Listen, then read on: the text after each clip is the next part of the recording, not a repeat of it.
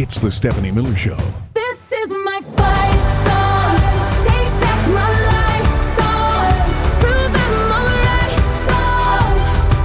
And I don't really care if nobody else believes. 'Cause I've still got a lot of fight left in me. Well, here we are. Another partners meeting of Insurrection LLC. That's what this is. This is the newly formed largest law firm in Washington, D.C. Only has one client, maybe a second client that we're going to learn about today, but that client is former President Donald Trump. Their job is to litigate every one of his petty grievances. Great. Alpha Liberal, Eric Swalwell. Hooray. Hooray, hooray. Do you know how long I looked for my Republicans They Really Are That Awful t-shirt to wear for Michael Steele today? But I couldn't find it, so I went with the Nancy Pelosi I want to punch him t-shirt instead. I'll go back and look. Yeah. Okay, today, Chris, radio was, what is radio? Mindless speculation. All right. Today's news cycle is made for radio. So much mindless speculation about what's going on in the Manhattan Trump. Apparently they're going on break for the month of April, right? Well, can I have some mindless speculation music, please? Because it's a lot. We have 3 hours to fill. I went to all our usual legal lads and ladies on Twitter. Oh, you look very handsome in black. He wears black I every wear day. black every single Are you here every day? day. Really? All right. Because any other color, I pit it out. That is exactly why I wear black. Well, because you are a solid block of muscle. Okay. Anyway, the big speculation. I don't feel like this is... Let's switch to this music. What? What's the difference between these two? I don't know. It's more exciting, mindless speculation about what is happening, what has happened, and what's got to be did. Okay. Well, I think the big news is that Alan Weisselberg has fired his Trump-funded attorneys. That's interesting. Yes. That's almost a... But let's go back to... Anyway... We know what happened to Cassidy Hutchinson when yes, she got rid of her and Trump Michael attorneys. Cohen. And Michael Cohen. So, of course, it's... I think this is more than mind... What's the one-up from mindless speculation? Mindful speculation. Yes, this is mindful speculation. That he has fired his Trump Organization lawyers, which Michael Cohen, as you said, and Cassidy Hutchinson did, before they, told the truth finally. Yeah. Right? He's in Rikers for 5 months, which could have something to do with his that would make me motivation. chatty. Yeah, I get super chatty. Ali Velshi, our friend, our pal, Yes. said it's a big deal. This could potentially explain the delay, because everybody's speculating on what is this delay about. Is it good? Is it bad? Is it, let's see, where are we? So all over the place. Brian Krasenstein says the Manhattan grand jury that's examining the Trump case is scheduled to take nearly a 1-month break, meaning that an indictment likely won't come out till late April unless they change the schedule of the jury. Republicans will likely claim Bragg's having second thoughts, blah, blah, blah. Okay, hold please. Over to Harry Littman said Bragg, Manhattan... JG reportedly set to take a break and hear no evidence for a month due to a previously scheduled hiatus. That's nuts, and it's not just because of a previous schedule. It must be a tactical decision, perhaps having to do with Fulton County and not going first. This, at this point, really is just speculation. Palmer report says, just to correct the misleading headlines, the Manhattan grand jury meets again next Monday and Wednesday, only then has a month off. So if Bragg is looking to indict Trump before the hiatus, he can easily do it next week. This is a pre-scheduled hiatus, correct? Yes. This was scheduled back in January. Right, but Harry Littman is saying, WTF? What do you, again, is it deliberate? And I don't know... Well, if why it was you would want to wait for Fulton to go first? They wouldn't know about the Weisselberg thing at all. He has a time machine. Right. That's what's going on. They knew in January they needed to take this break because Weisselberg was going to flip in the future. Amy Vanderpool says the Manhattan grand jury examining Trump's alleged role in a hush money payment isn't expected to hear evidence in the case for the next month. Largely due to previous scheduled hiatus, this would push any indictment to late April at the earliest. As the other tweeter said, Allison Gill, our friend, said the Manhattan jury goes on break April 5th. Looking at my calendar. They return April 28th. The break was pre-planned for the holidays. Bragg can recall them at any time. There's another interesting wrinkle. We don't know if they will meet next Monday before the hiatus. So the speculation really is all over the place about could they still indict before they go on break? Is it, again, we'll see what Glenn Kirshner says tomorrow. Harry Litman is saying WTF, like, why? And then, again, this huge Weisselberg news seems to me the most plausible, like, because that was what I think Andrew Weissman had speculated. Weissman, right? Weisselberg, so many people. But he had speculated that last week that it's due to getting, because if you could get Weisselberg, if you really could get him to flip, if that's what's happening, that would be huge, right? I mean, have we checked Trothsanger this morning to see if Trothsner? He hasn't put a statement out about this. because this would really make him fly off the handle if he's thinking that Weisselberg is flipping. Right. There has not been anything. I've not seen any murmurings. Okay. Yeah. He's yelling about The election bassinet is still for right now? Apparently he's yelling about election interference over there right now. Yes, well, he's obviously the most reliable narrator in that he was arrested last Tuesday, and then Bragg already dropped the case, and then yesterday was very screechy. Wasn't Baby super screechy yesterday? Well, he was like sucking up to the grand jury, also Yeah. like... Well, and also he was on Hannity capsing. 3 days in a row. It was Right. like one interview they just kept cutting and cutting. Oh my God, who was it that... even Republicans were like, "Oh, that was awful."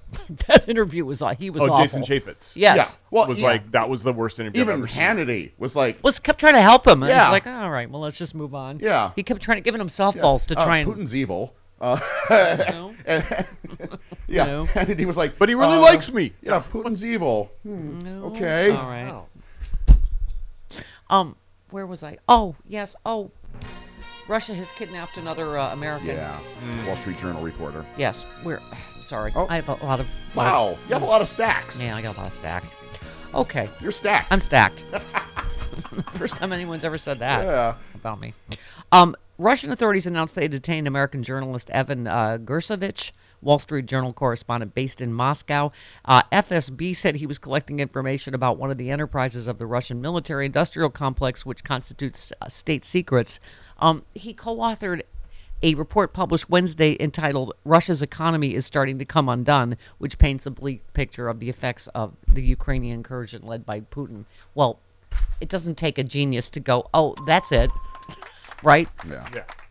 It makes Putin look bad about Ukraine, which, obviously he should. The Russian people should know that he's the one that's tanking their own economy. But anyway, it's just, here we go again. And Trump is still his best friend?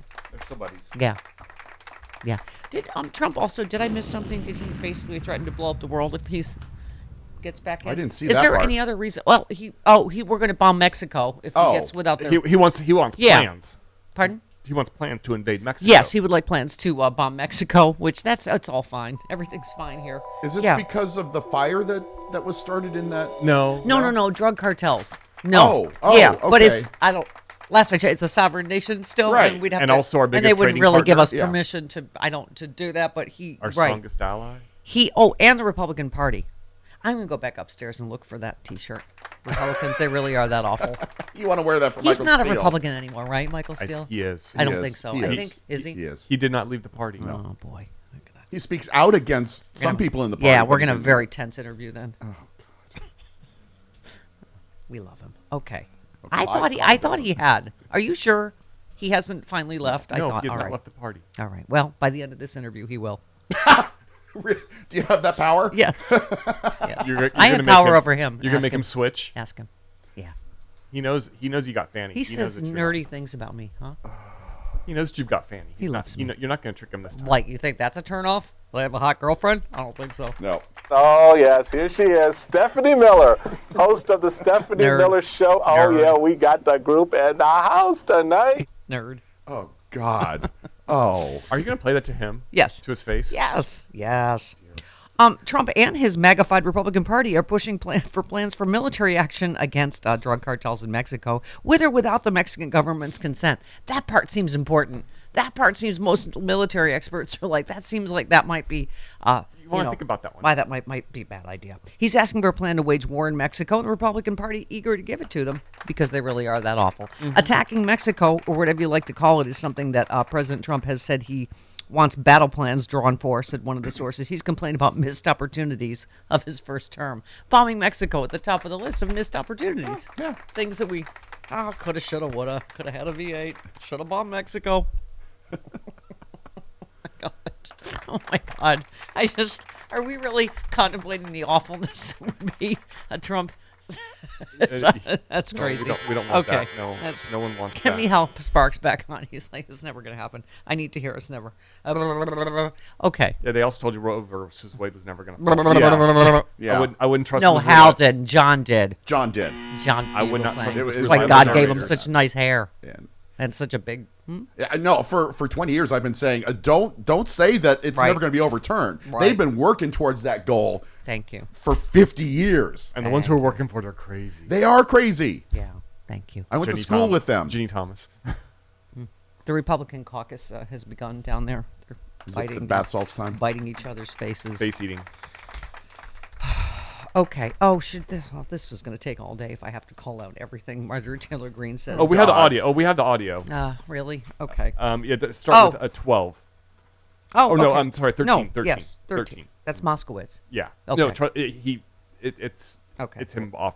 She Wait, takes what am I starting with? 13. 13. Okay, here we go. All right. I'll yield to anyone on this committee who disagrees that murder in schools is not murder. I yield. Will you yield? Oh, I'll yield. Yes, please. Yeah, when I was in 11th grade and Joe Biden made our schools gun-free school zones, What? one of the students in my school brought 3 guns to school, and our entire school went on lockdown because he was the only person with a gun.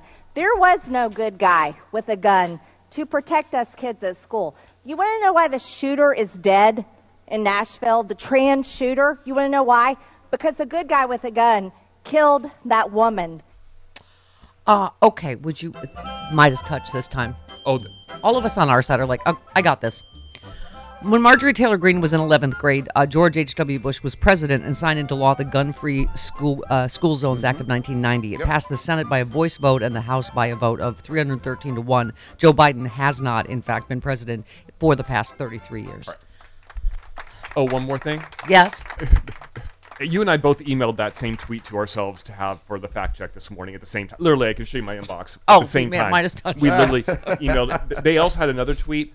Not only is she lying about the timeline of events, but the incident in her school occurred on September 6th, 1990. They pulled the newspaper Yeah. article for it. Yeah. The bill was introduced October 27th, 1990. Okay. And it was not signed into law until November 29th. Okay. So it was even, the law wasn't even in effect, Marjorie. Okay. All right. See, it's good that we have a, we have a time machine segment where we also can say, Manhattan jury, everybody calm down. It's a pre-planned vacation. If Alan Weisselberg is in fact flipping, we didn't know that. We have a Everybody just stay calm. Just calm down. we have a sounder for the time machine segment. We do? Of course we do, because we're radio nerds. Okay. We have Michael Steele and we have Dr. Erwin Redlener today. Yes. So it's a little cattywampus day, but everybody just stay calm. Remain calm. Family. Yes, family. It's the Stephanie Miller Show.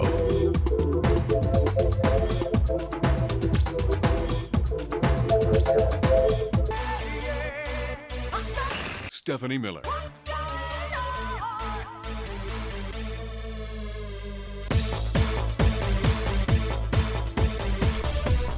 All right.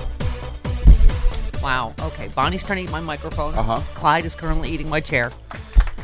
You know what? I'm going to work through that, people, for America. That's what I'm going to do. They're so well behaved. 25 minutes after the hour. We have former RNC Chair Michael Steele coming up, and we have Dr. Doom is back. Dr. Erwin Redlener will join us in just a bit.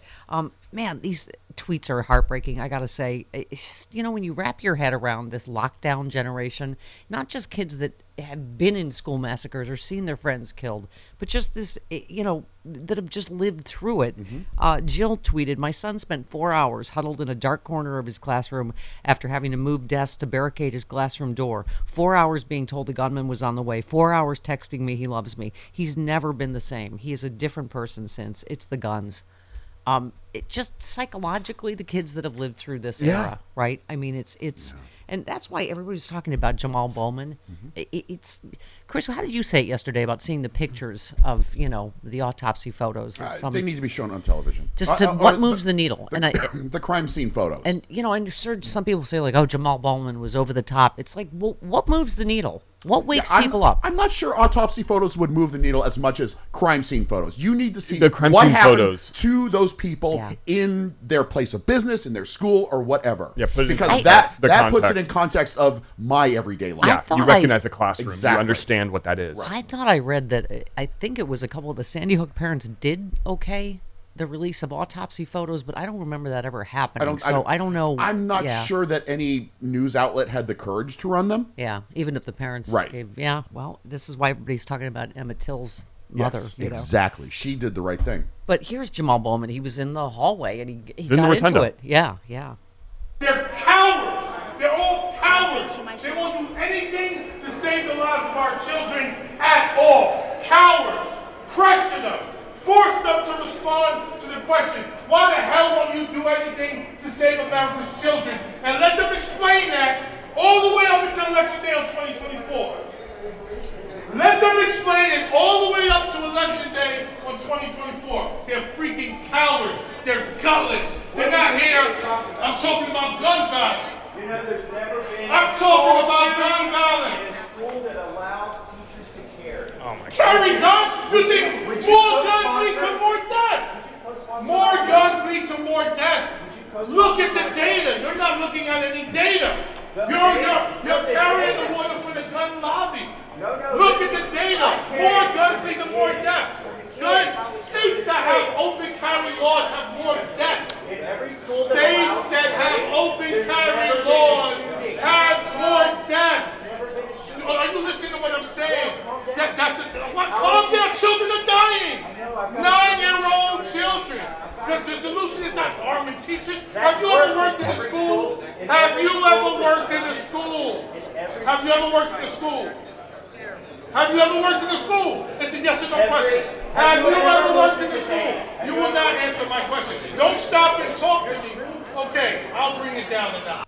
And he Yeah. was a former assistant principal. Yeah, at he a has elementary worked in a school. Yeah. I mean, what they're up against, Brian Tyler Cohen tweeted, wow, Republicans are still wearing AR-15 pins after the Nashville elementary school shooting. Here is Representative Andrew Clyde, Republican of Georgia, wearing one on his tie. Yep. And can I just say that picture? He looks like a psycho. Yeah. He's just got He that is a psycho. defiant, wide-eyed, and right part of the insurrection. Thank Yeah. you very much, as among other things. And it's just, anyway.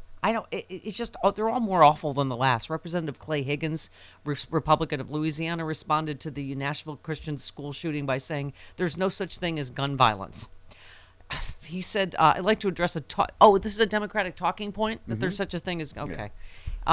Regarding gun violence being the number one cause of death of children in America today, you'll hear that a lot. Let me correct both. There's no such thing as gun violence. There's only human violence. It's intellectually unsound to state otherwise. It is the number one cause of death for children. It's just they're playing cute with this issue. 29 minutes after the hour, Stephanie Miller Show.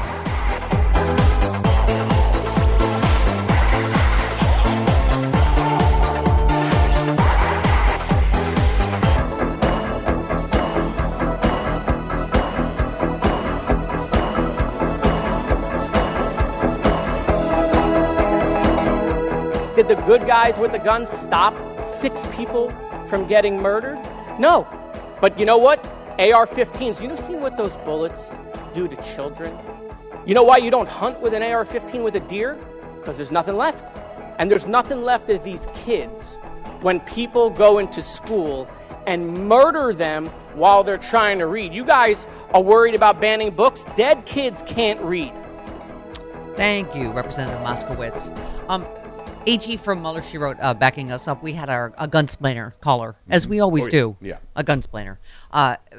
Allison wrote, homosexuals will try to convince you that because you don't know the circumference of the inside of a Glock 23 barrel, you aren't allowed to have an opinion about the slaughter of children. Thank you, Allison. Thank you. And thank you once again, Gunsplainer. The Gunsplainer, starring Chuck Boltback. Brought to you by Chesterfield Cigarettes, when one lung is enough. The Gunsplainer roamed the West, but only appeared to people after there was trouble. Oh my. Them Indians just came out of nowhere. Well. Thank God nobody's hurt. They attacked our wagon train with Winchesters. Pardon me, ma'am. Huh? What? Where'd you come from? Those weren't Winchesters. What? You know, used by the Redskins. Excuse me? Native Americans. The rifle used by the radicals was the Colt Burgess rifle, also known as the 1883 Burgess rifle, a lever-action repeating rifle, which, although utilizing the same 4440 Winchester cartridge, We need some help here, mister. has an octagonally shaped 650mm barrel and actually a stronger action design than the Winchester. Is anybody gonna help? Because it has a toggle joint system to lock the breech block, and the extension of the loading Oh, lever is the forget lower it, part of the toggle Mary. joint, and Let's the upper part of the go. joint No is kidding, linked what to a the breech schmuck. block, which is The Gunsplainer. People don't know. They just don't know. They have no idea. By the way, who was that balding, overweight, middle-aged man? I wanted to smack him. That was the Gunsplainer. Stay tuned now for Have Gun Will Troll.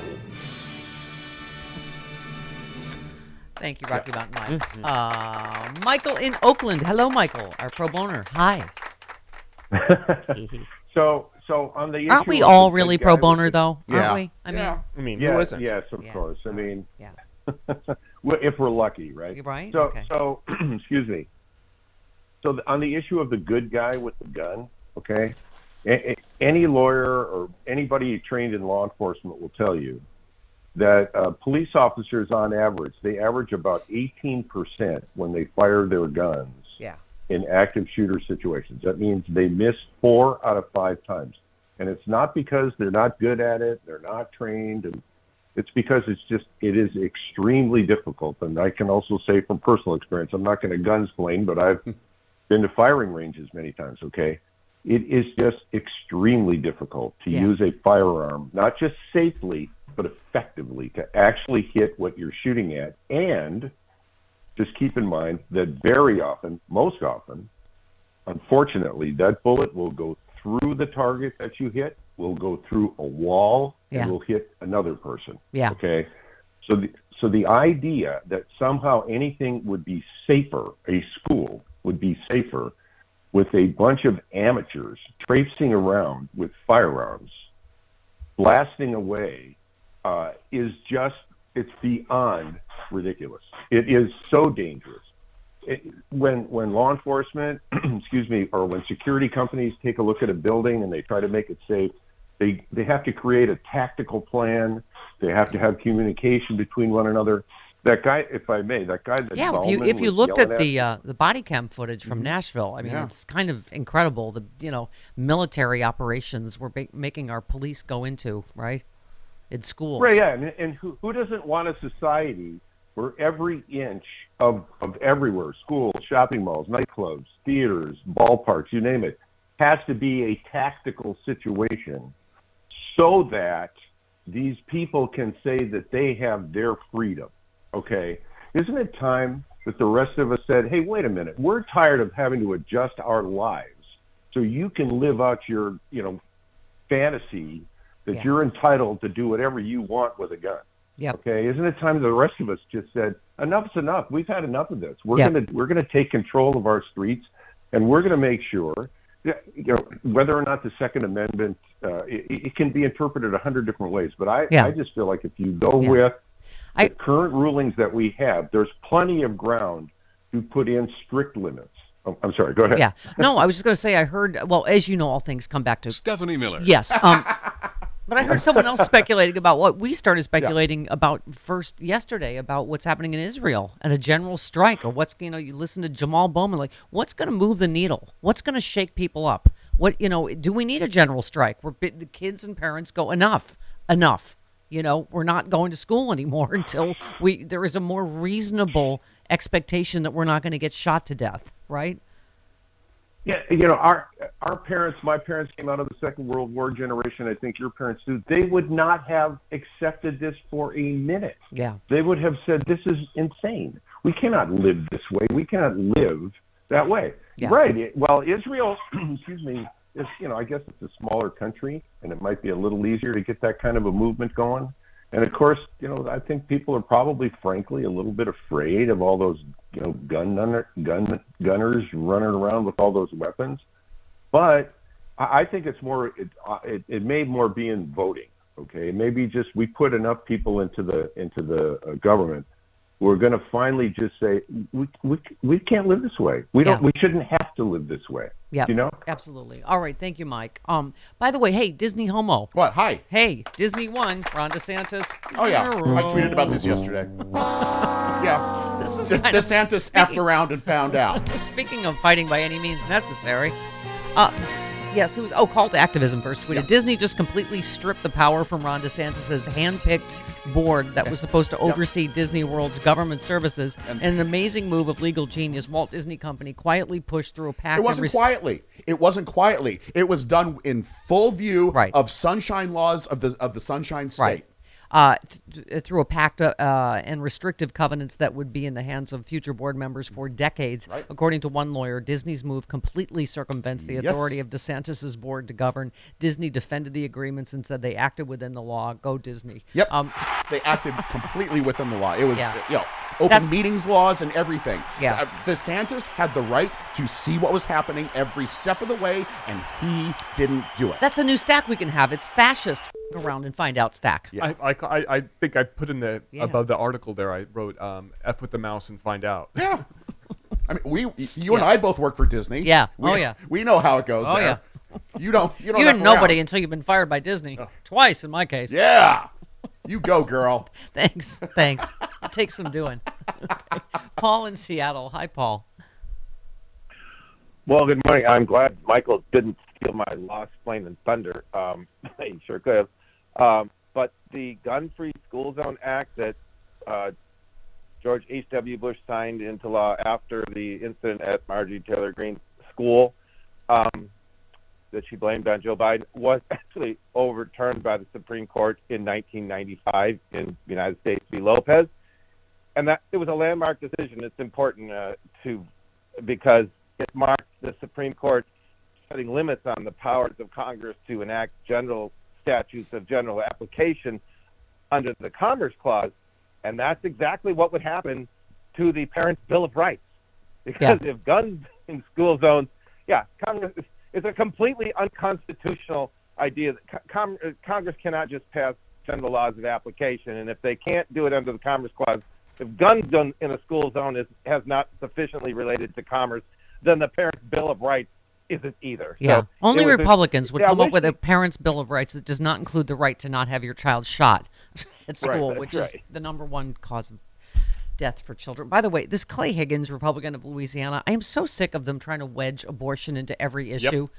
Who is it, Boebert? They tried to bring it up in the Endangered Species Act and held up a fetus. And this is what he was saying. There's no such thing as gun violence. There's only human violence. And then he talked about, there's more abortions than children shot in school. I'm like, stop, honestly. Stop trying to conflate your stupid issue with this guns becoming the number one killer of children. It's just they only care about the unborn. It's extraordinary. Hakeem Jeffries. We gather here today with a heavy heart that another community in America has had to deal with a tragic mass shooting. We gather here today not simply as elected officials and members of Congress, but more importantly, as moms, as parents, as Americans, demanding that House Republicans put people over politics and put kids over guns. Even when it hits close to home, so Tennessee Governor Bill Lee, he's the one who signed the, open carry, no permits, blah, blah, blah. He said 2 family friends were killed in Monday's shooting at the National Elementary School. Maria, that's his wife. He said Maria woke up this morning without one of her best friends, Cindy Peak. Cindy was supposed to come over to have dinner with Maria last night after she filled in as a substitute teacher yesterday at Covenant. Peak was one of 6 victims of the shooting. Cindy and Maria and Catherine Kuntz were all teachers at the same time. They've been family friends for decades. While Lee acknowledged this difficult moment, he emphasized now is not the time for hate or rage. We can all agree on one thing, that every human life has value, and we will act to prevent this from happening again. No, you won't. No, you won't. These are your friends. You let your friends die with the laws that you put in place, Governor. He said there's one thing to remember. Criminals don't follow. This is what he had said previously. There's one thing to remember. Criminals don't follow laws. Criminals break laws. We can't control what we can't control. oh my God, it's like the guy that just said, we're not going to fix this. then Can't fix it. Stuff's then- going to happen. Well, then why have any laws in the first place? Yeah, I mean, that's such a stupid Right. talking point of Yeah. all the stupid talking points. So he was referencing the Catherine Kuntz was the head of the school. I mean, all these stories are tragic. Think about that one. She happened to be substitute teaching that day. Yeah. That happened to be the day. She's, his wife's best friend is filling in. The leader of the Nashville school where the massacre unfolded got off a Zoom call and ran toward the sound of the gunfire when the shooting began. She was on a Zoom call. The gunfire first rang out.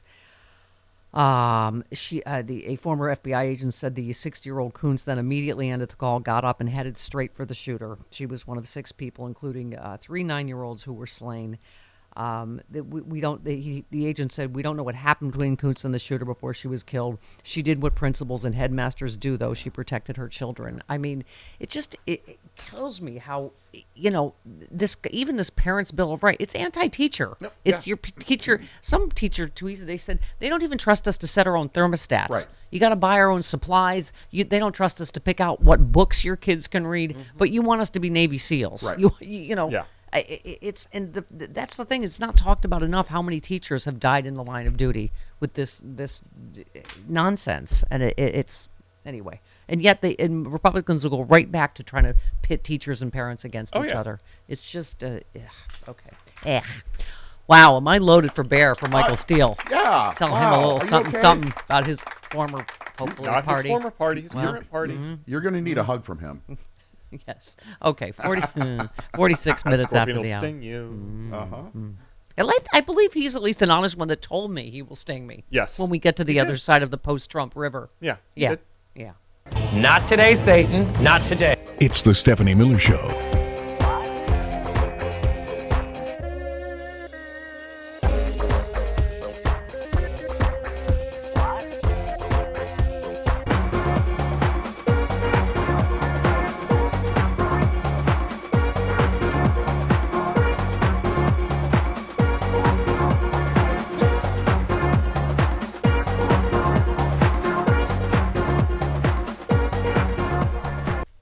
We were just having a interesting conversation before the break. I thought I saw, and I don't know if this is true, but that a couple of, I think it was the Sandy Hook parents, had okayed I think the someone release mentioned that of the on Twitter, autopsy but photos. I don't know if it's true. Yeah. Yeah. But then we were saying, but if they were never shown, is that the media that decided It's that, a and news and is it up to them to do that if the parents okay it? Yeah. I mean, they're protecting the I don't think there are any laws against it.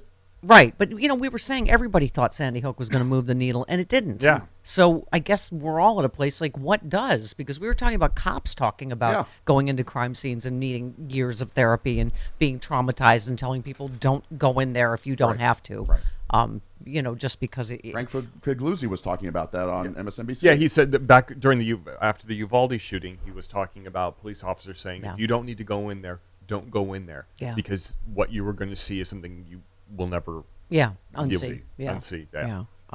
I don't know. I understand people like Jamal Bowman's just losing it, just finally losing it, because we're just, I don't know. I mean, this is why everybody talks about the courage of Emmett Till's mother, but obviously, I don't even know. I don't know how that went. Obviously, we saw that photo, so the media, somebody let them release it. I just am wondering, like, is it up to the media if parents say, no, I want to prevent this from happening in other families? I want people to see this. It is. I mean, but then it's the media protecting us. Like what? Yeah. It's a strong image. Yeah. And the news directors have to weigh the good and the bad. And back then, we thought that the sheer fact that 19 kids were killed would move the needle on it.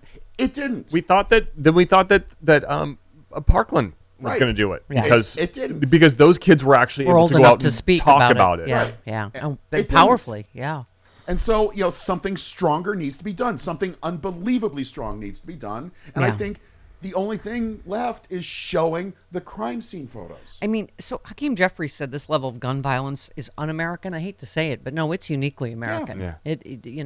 Again, we talk every time about UK, Scotland. It happens once they did something, and it's happened 0 times since then. Hakeem Jeffries. Here in America, there is no excuse to allow our streets to be flooded with weapons of war that are not being used to hunt deer. They're being used to hunt human beings and to slaughter children. And so we're demanding that Congress act, because the level of gun violence in this country is unacceptable, it's unconscionable, and it's un-American. Sylvia in Chicago. Hey, Sylvia, welcome. Hi, good morning. Good morning. I'm going to make this quick. I have to go teach this morning. Oh. I'm just to preface my comment, I am an adjunct professor at a community college. Mm-hmm. I teach for a university, and to supplement my income, I also substitute teach at grade schools. So I'm kind of the migrant worker of education.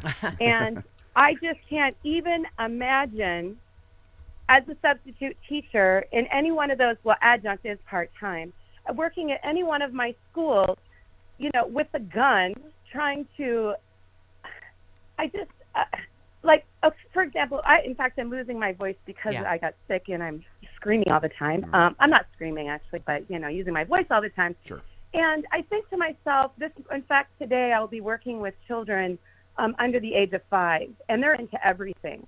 And I'm a substitute teacher. Yeah. So when I enter a classroom, somehow I'm supposed to know where this gun is located, locked away, before Mr. Gunman walks in the door, and I have to try and get this gun out, and I don't know if they've thought this through. I can't imagine having guns in these classrooms. I mean, trained police officers get outgunned because they have the element of surprise. And you're absolutely right. You're supposed to be focused on teaching.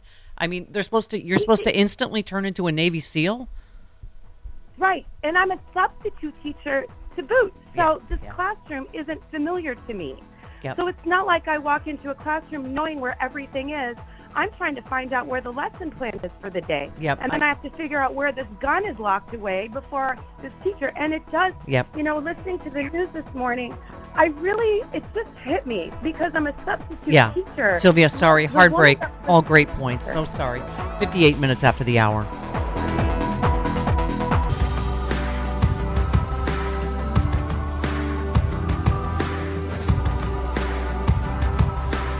It's the Stephanie Miller Show. This is my fight song.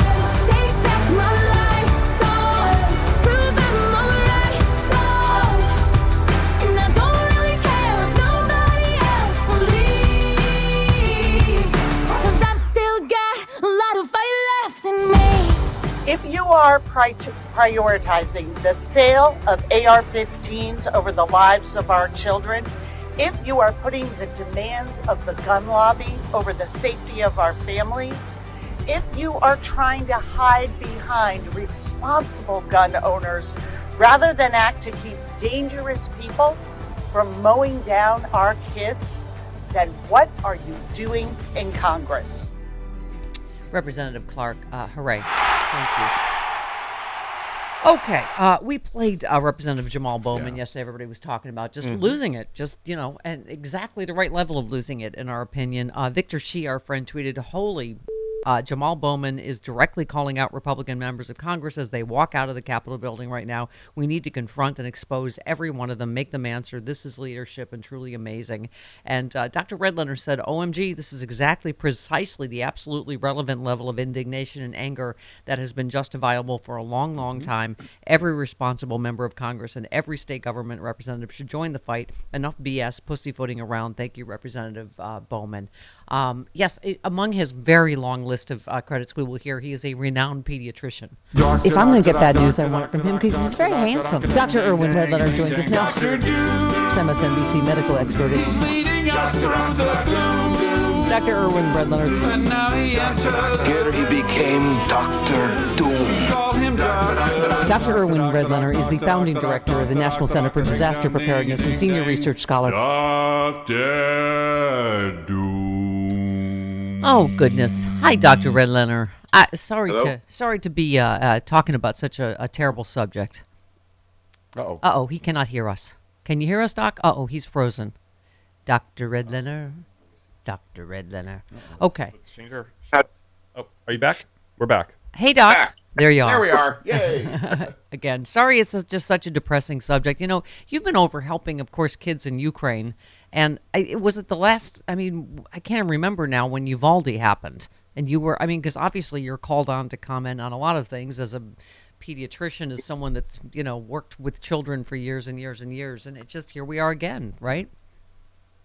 Yeah, actually it was May of last year when Uvalde happened, and I was actually in Lviv, Ukraine, and I was about to give a report to MSNBC about what I was seeing in Lviv, and I ended up having to comment, actually wanting to comment about the shooting in Uvalde.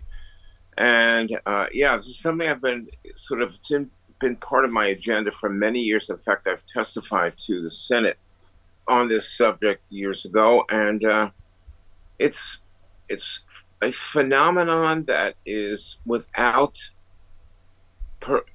any sense of righteous, appropriate behavior by the American governmental leadership from top to bottom. There's been obviously there's been Democrats who have supported significant changes in our gun laws, but they've never been strong enough to overpower the gun lobbies who control the Republican Congress.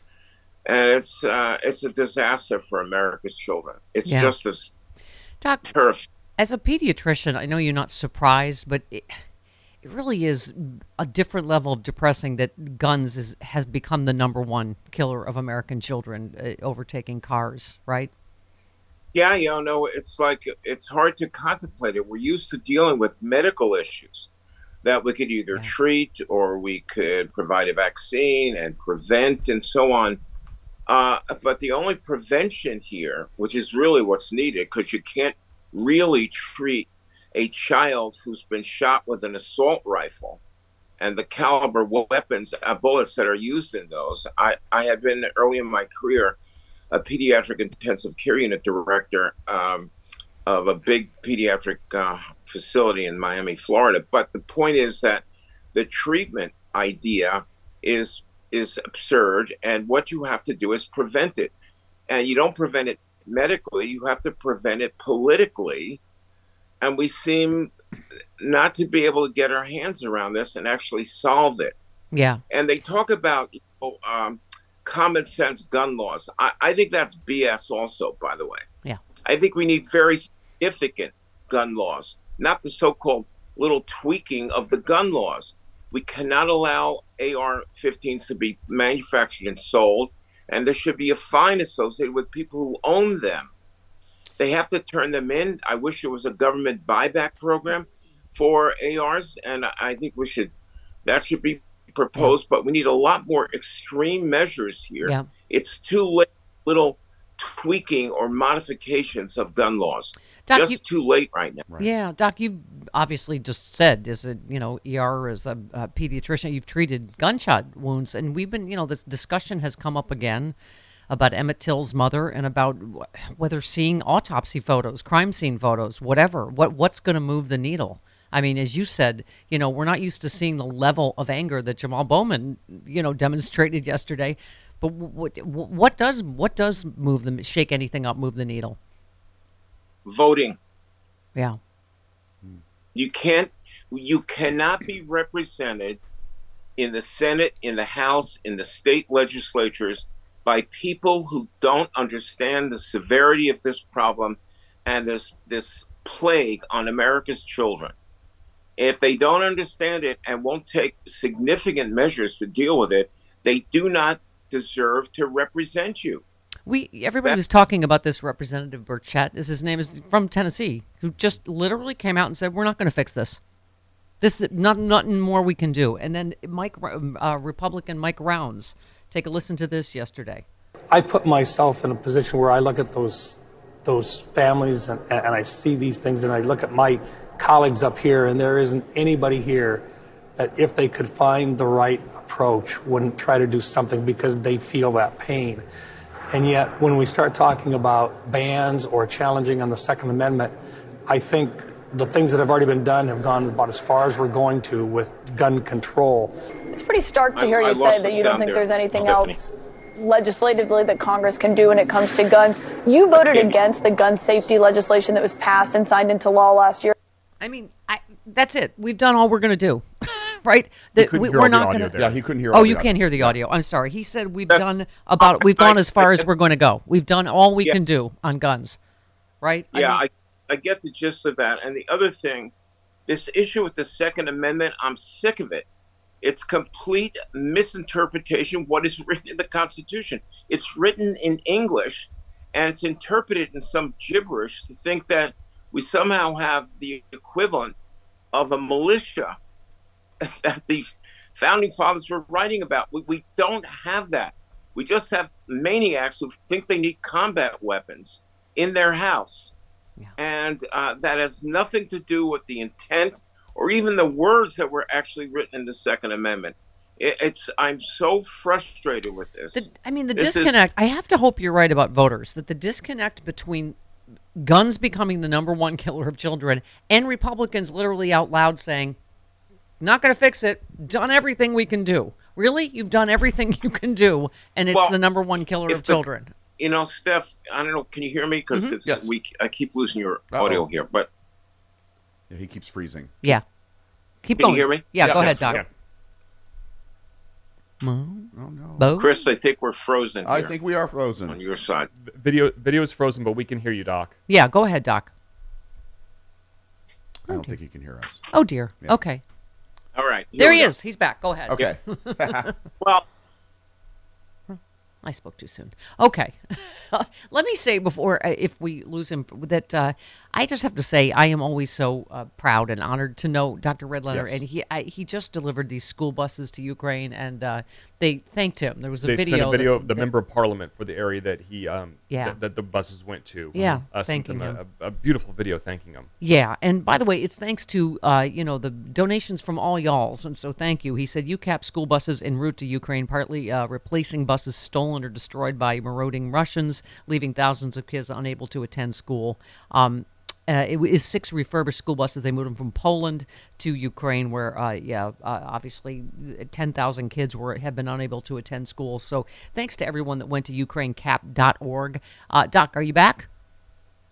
I'm here. Okay, Yay! There you go. So once again, congrats on all you're doing for kids in Ukraine. And, it just must break your heart that our kids in America, it just are, that the Republicans just literally passed something called the Parents' Bill of Rights that does not include the right to have your child come home from school alive, right? Yeah.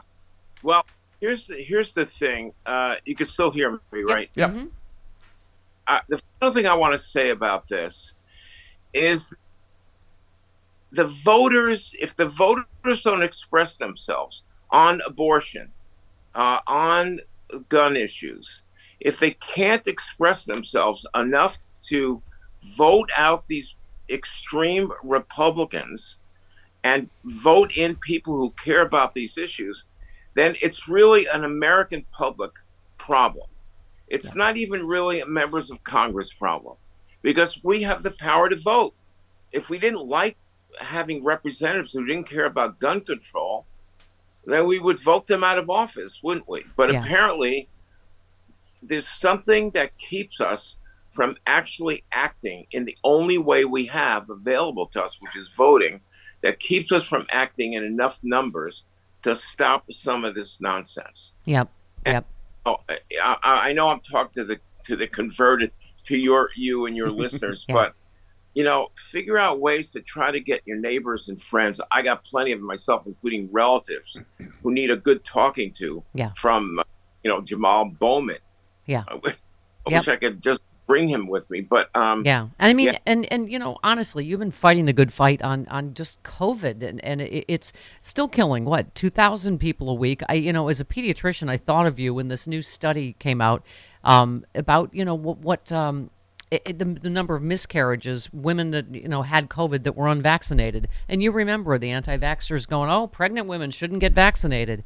And now of course we're learning the horrible truth about what COVID in women's bodies have caused the miscarriages. I mean, it feels like an endless fight some days, doesn't it? Stephanie, do you think truth is the deciding factor for a lot of people who have these extreme views, we'd have solved COVID. We'd have solved gun issues. We'd have fixed the abortion situation a long time ago if it was just a matter of information and facts. But it's beyond that. It's into some surreal zone of misinformation taking a giant hold on the American public, or a big segment of us. Yeah. And that's really what we have to deal with. Yeah, absolutely. Doc, thank you for doing literally the Lord's work over there and over here. And we'll talk to you next week. Thanks, Steph. All right, there Bye, he goes. Do you have any disgruntled employees? Hell, they're all disgruntled. I ain't running a damn daisy farm. My motto is do it my way or watch your butt. It's the Stephanie Miller Show.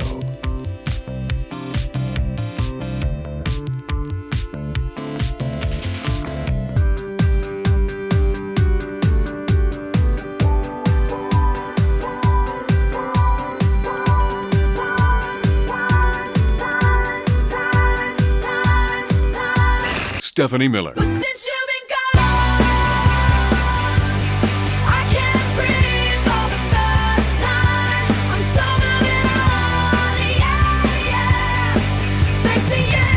Yeah.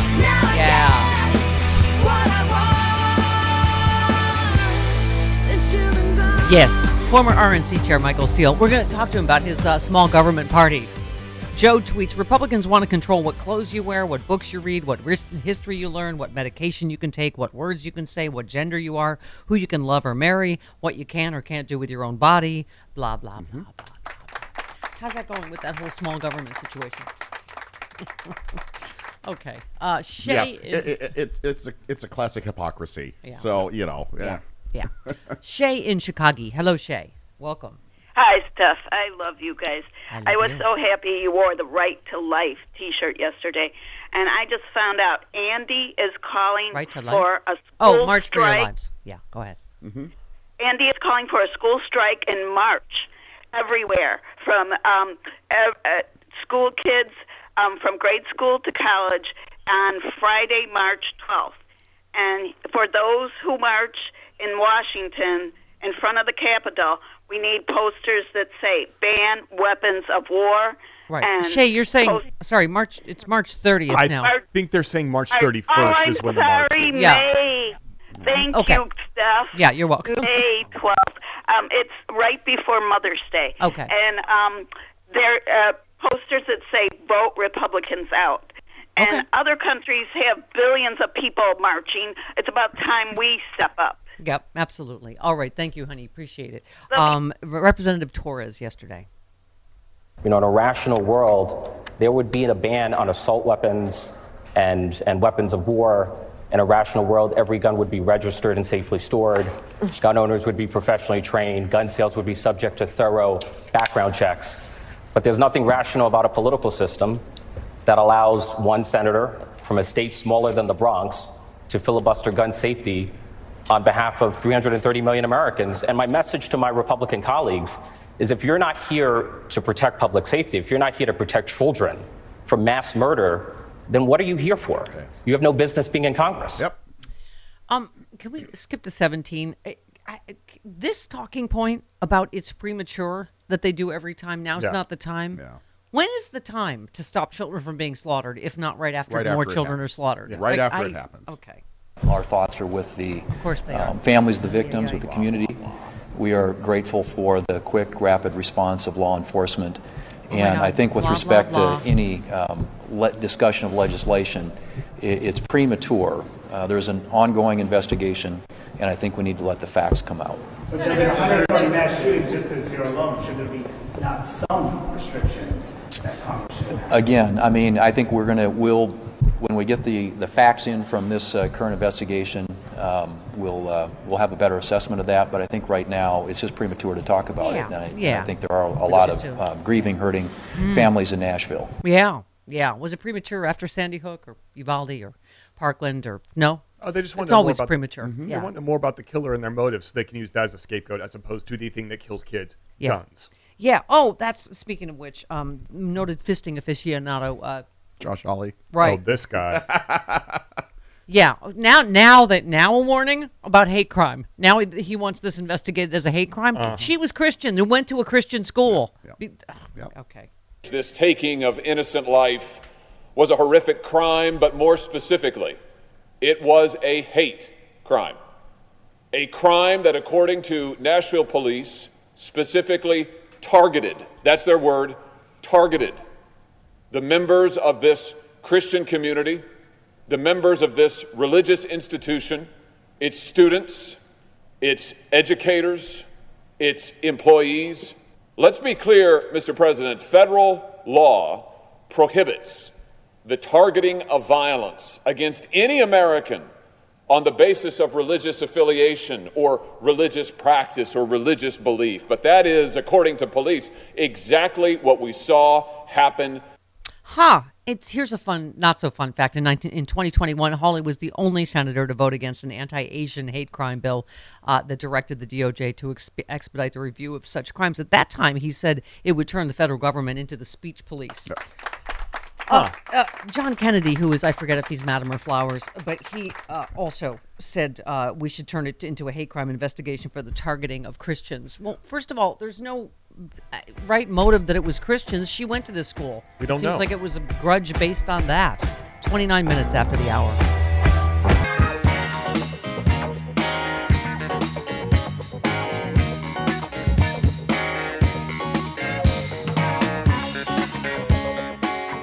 Allowing children to fall victim to mass murder and mass shootings is a public policy choice that has been made in Washington, D.C. by Republicans, and I agree with you. It's a war on law enforcement, and it's a war on public safety, and it has to come to an end.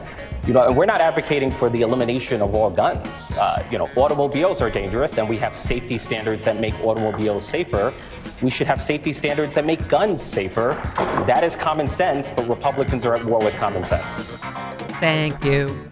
It is the Stephanie Miller Show. Our former RNC chair, Michael Steele, coming up to excavate all my daddy issues. My dad was also chairman of the RNC. Okay. Are we going to just makes things a lot more complicated. It makes it awkward. Huh? Are we going to have the crew in the house tonight? Nerd. Okay. Bobby in North Carolina. Hi, Bobby. Hey, great morning, everybody. First thing I want to say is, real quick, Tuesday, you guys did a segment on beavers. Yes. That needs to be a regular repeat. Beaver Stack. Beaver Stack has been a segment for years, Bobby. How dare you not know that?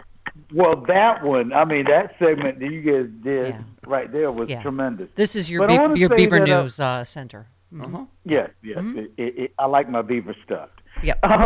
Thank you. But, nice beaver. What's going on now, a couple of things here. First of all, with them talking about Emmett Till's mother having his body shown, right now, we just have gotten every book about Emmett Till in Florida banned. That coming up. Yeah, of course. And I want to say, that, parents' Bill of Rights, that parents need to know what's going on in the school, what's going on. They've had an issue that addressed that for decades. It's called the PTA. Get your ass out of the house and go to the meeting. Yeah, and work with your kids' teachers, not against them. Thank you. I gotta preach an amen for Bobby. And a suggestion that we might want to start doing Beaver Stack. More Beaver Stack. I gave you a story that featured Beaver County in it yesterday. Yes. Oh, did you? Oh, the Pennsylvania story? Yeah. Oh, good. Did it involve? Is that where Exit 69 is? Big Beaver Road? That's Michigan. Big Beaver Road is Exit. Yes, it is Exit 69. In Troy, Michigan. Yes. That is true. That is fact. Okay. Don Jr., who am I a reliable witness for the fact that Don Jr. might be, trust him on coke? When he says. Yeah. Don Jr.'s son. Oh. Okay. What do you want me to play first? Doesn't matter. It's all on coke. Don Jr.'s on coke. Yeah. All right. This is God. He just feels like he's found his reason for living. Right. Right. That it was a trans shooter in Nashville. Oh my God, folks! It's literally happening.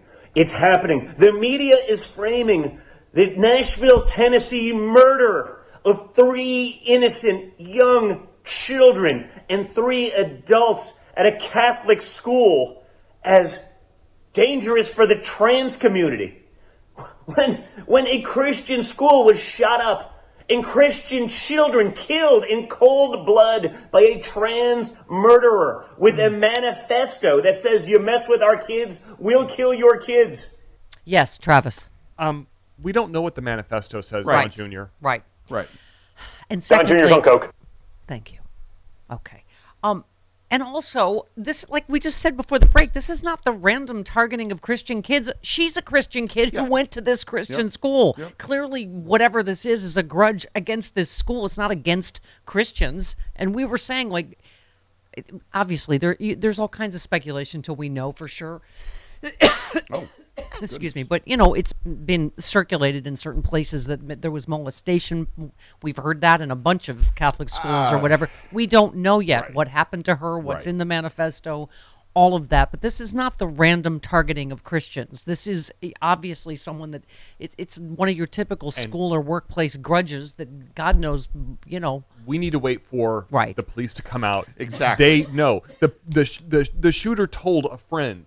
Yeah. It will be very clear why I did what I did. Right. Yeah. There will be no doubt once we see whatever the police have. Well, right. But also what he's talking about is, yes, this is the headline, Fear Pervades Tennessee's trans community amid focus on Nashville shooter's gender identity. We were already fearing for our lives. Now it's even worse. And it's because of douchebags like Don Jr. Yeah. Like, yes, of course, and it's not the media framing this. That's the problem, is that obviously we have the statistics about how often trans people are already targeted. Within 10 minutes of police saying the suspect was transgender, the hashtag trans terrorism trended on Twitter. The New York Post headline, transgender killer targets Christian school.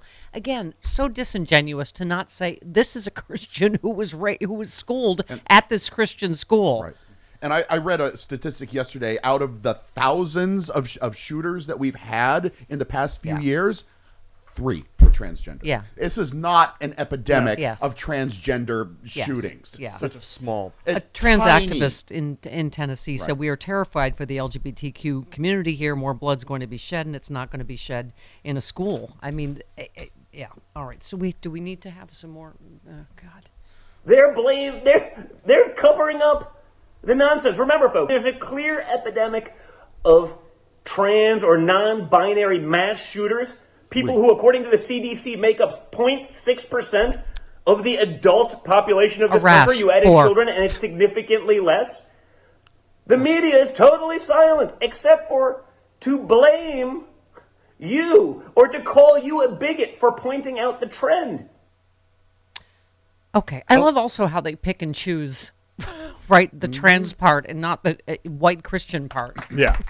Right. Oh, yeah, they're focused on that part. It's another white Christian terrorist, but, they have to be, as you said, Chris, 4 is a rash. 4 is out epidemic. of, 11, is it 11 billion? It's 11 billion. Thousands in the past few years. By the way, why do things like this just bring out douchebags? Police have responded to fake calls of shootings at schools and other threats in nearly a dozen communities in Pennsylvania on Wednesday, prompting significant law enforcement presence and lockdowns throughout the state. The fake calls, known as swatting, are when hoax reports are made to prompt a large police response, causing chaos and concern for schools, parents, and first responders. This is not the time to be a douchebag. No. And secondly, a lot of times people get hurt or killed in situations like this because they don't know what's real and what's fake. This was going down right after the show yesterday because I looked over at Chris and said there's a lockdown in Pennsylvania. And then I started reading the tweet threads. Swatting. And then it became clear that, like, oh no, this isn't just, this is people are making crank calls. Someone called in and said that they were in a bathroom with the doors locked, hiding from a gunman. I mean, really dark stuff. And they were, like you said, they were doing it all over. Yeah. But at first it was like, oh, here we go again. By the way, I apologize if we repeat sound bites, but Bonnie is in charge of which things I'm able to mark off my list or not. She's got her head on the part where okay. She's lost the will to live. Let's take a call. She's producing the show now. Yes, she is. Linda, she's like, I would like to hear that Bowman thing again. I'm going to lay on that. Linda in Illinois. Hello, Linda. Hi, Steph. Hi, Mooks. Hello. I was just going to call. I was hoping that Carl Frisch would be on today, so I was kind of disappointed about that. Oh, he but has, I just he has wanted an important, to kind of quickly, an important school board thing, but go ahead. Yeah, fancy school board member. Yeah. Yeah. Anyway, I just wanted to share that I live in Illinois and happen to live in Ronald Reagan's hometown, by the way. Oh. But I have always voted Democrat, or at least lately. And I got a mailing in my mailbox about a voter guide for the election, for school board elections. It was put out by the Democratic Party of Illinois. And I thought it was really good because it was telling people who would vote for. I was wondering if other states did that too with their Democratic Party, because I think that they all should. Yeah, I don't know. I just know that more people like Carl Frisch need to run for school board, and what is our friend Natalie is running for city council. Natalie Ziemba, run for something. That's my point. My point is run for something. Yes. Okay. You should run for something, Stephanie. Yeah, sure, absolutely. There is a huge groundswell of support for that.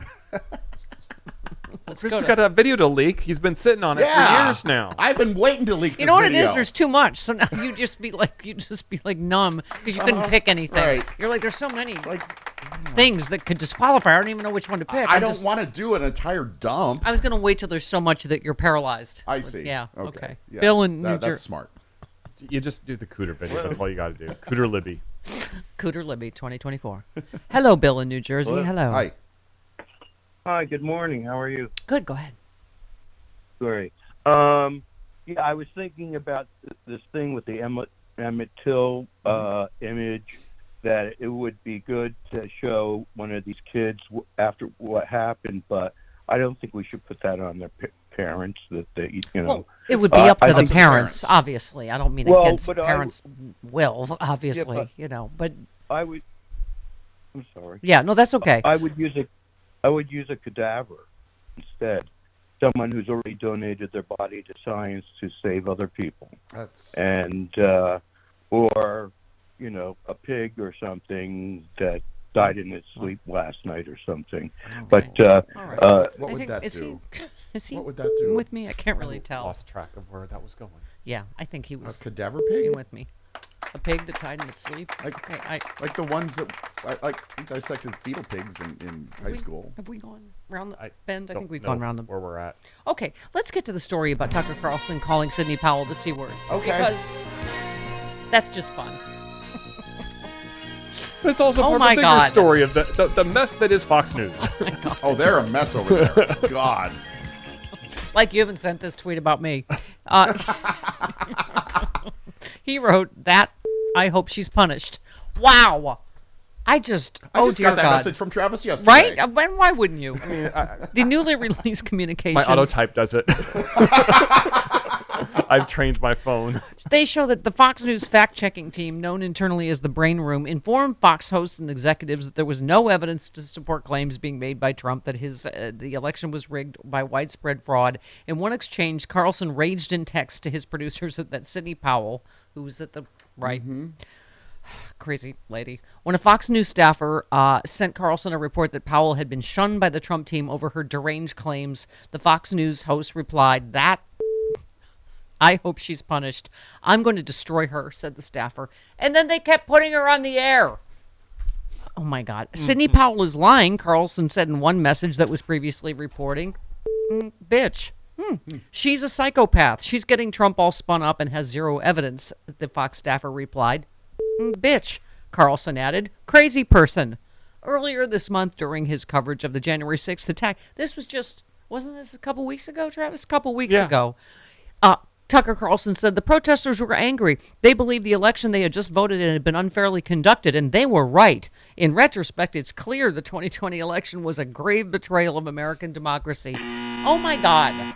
I'm telling you, they have to be forced to go on the air. Yep. Not just pay money. Go on the air and admit all of this, that these are their private texts, and they're lying. And they know they're lying about all of it. I would totally be happy if they had to open each of their shows and say, "Hi, I'm Tucker Carlson. I will lie to you. Enjoy the show." Yeah.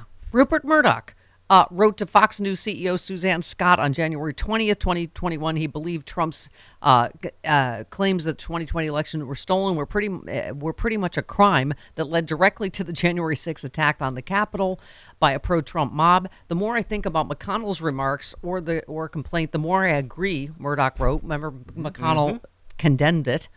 Trump insisting on the election being stolen and convincing 25% of Americans was a huge disservice to the country, pretty much a crime. Inevitable, it blew up January 6th. Best we don't mention his name unless essential, and certainly don't support him. I know he's being over-demonized, but he brought it on himself. How can you over-demonize someone trying to overthrow the government of the United... Okay, whatever. Question to Murdoch. Is it fair to say you seriously doubted any claims of massive election fraud? Answer, oh, yes. Question, and you seriously doubted it from the very beginning? Answer, yes. I mean, we thought everything was on the up and up. I think that was shown when we announced Arizona. Oh, my God. Suzanne Scott, the CEO, Fox CEO. She was writing about to whoever, the other programming head, insisting that Fox News journalists stop fact-checking Trump claims. She wrote, I'm going to address this with you and Jay and Lowell tomorrow. This is bad business, and there's clearly a lack of understanding what's happening in these shows. The audience is furious, and we are feeding them material. Bad for business. She said our talent must stop disrespecting the audience, meaning by telling the truth. Mm-hmm. Right. I can't keep defending these reporters who don't understand what our viewers and how to handle stories. The audience feels we crapped on and have damaged their trust and belief in us. We lost 25,000 subs from Fox Nation. We can fix this, but we can't smirk at our viewers any longer.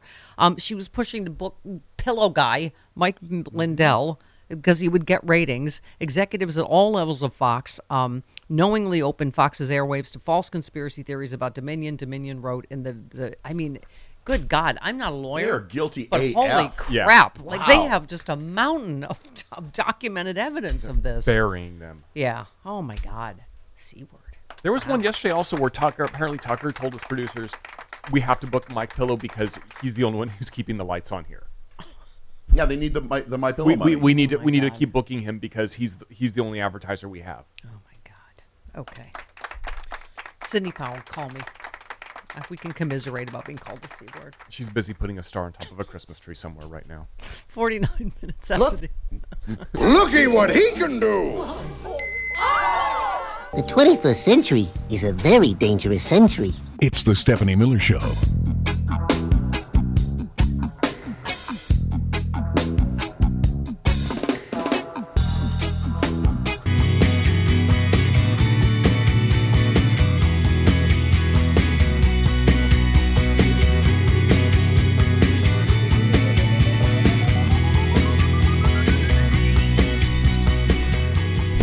"56 minutes after the hour, former RNC chair Michael Steele. Coming up. What? Dave in Florida. Hello, Dave. Hey, good morning, Stephanie. How are you? Dave is there, man. Hi, Dave. Go ahead. First of all, for the people sitting on hold, thank you for cutting out Don Jr.'s voice when he was talking. Okay. And the second thing that I have to say is, for all the people screaming about the Second Amendment, here's your musket. Shut the heck up. Yeah. I will take your answer off the air. Okay. Thank you very much. Well, right. Thank you. No further questions. Okay. All right. Can I just say Jamie Raskin once again on fire? This time about them visiting J6 terrorists in jail.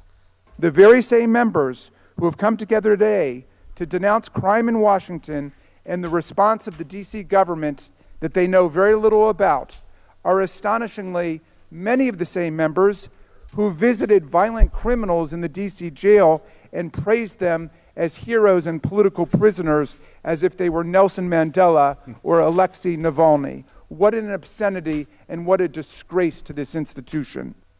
And Representative Moskowitz also. Nice dig fire. here. Yeah. I want to thank the majority for finding the time to fit this hearing in between attending former President Donald Trump's memorial service to David Koresh just last week, who was a real advocate for young girls in this country. Oh, bam. Alpha liberals in the house. Moskowitz is one to watch. Yeah. This freshman. Eric Swalwell, Alpha liberal. Jim Jordan's obstruction of justice committees that he's overseeing have less credibility today than they did when we convened just 3 weeks ago. It's now 321 days since this subpoena was sent to Jim Jordan that he did not comply with. So it's comical that we are here today under Jim Jordan's leadership asking people why they don't want to comply with subpoenas. Thank you. Thank you, Eric Swalwell. Okay, former RNC chair and MSNBC contributor Michael Steele coming up on The Stephanie Miller Show.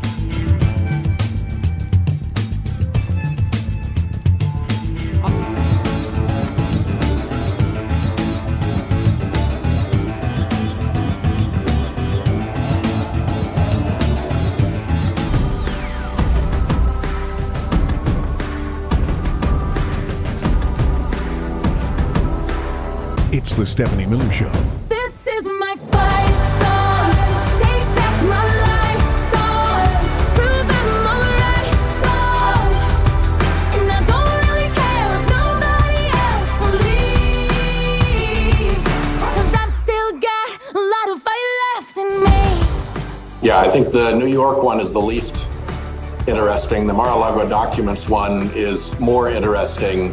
The insurrection case is really, really interesting and significant because not only is it a very significant case on the merits because of what happened that day, but you also have the overlay of Fani Willis's case in Georgia, which is looking at the same thing. Senator Whitehouse, fulfilling our need for mindless speculation of 3 hours of radio a day.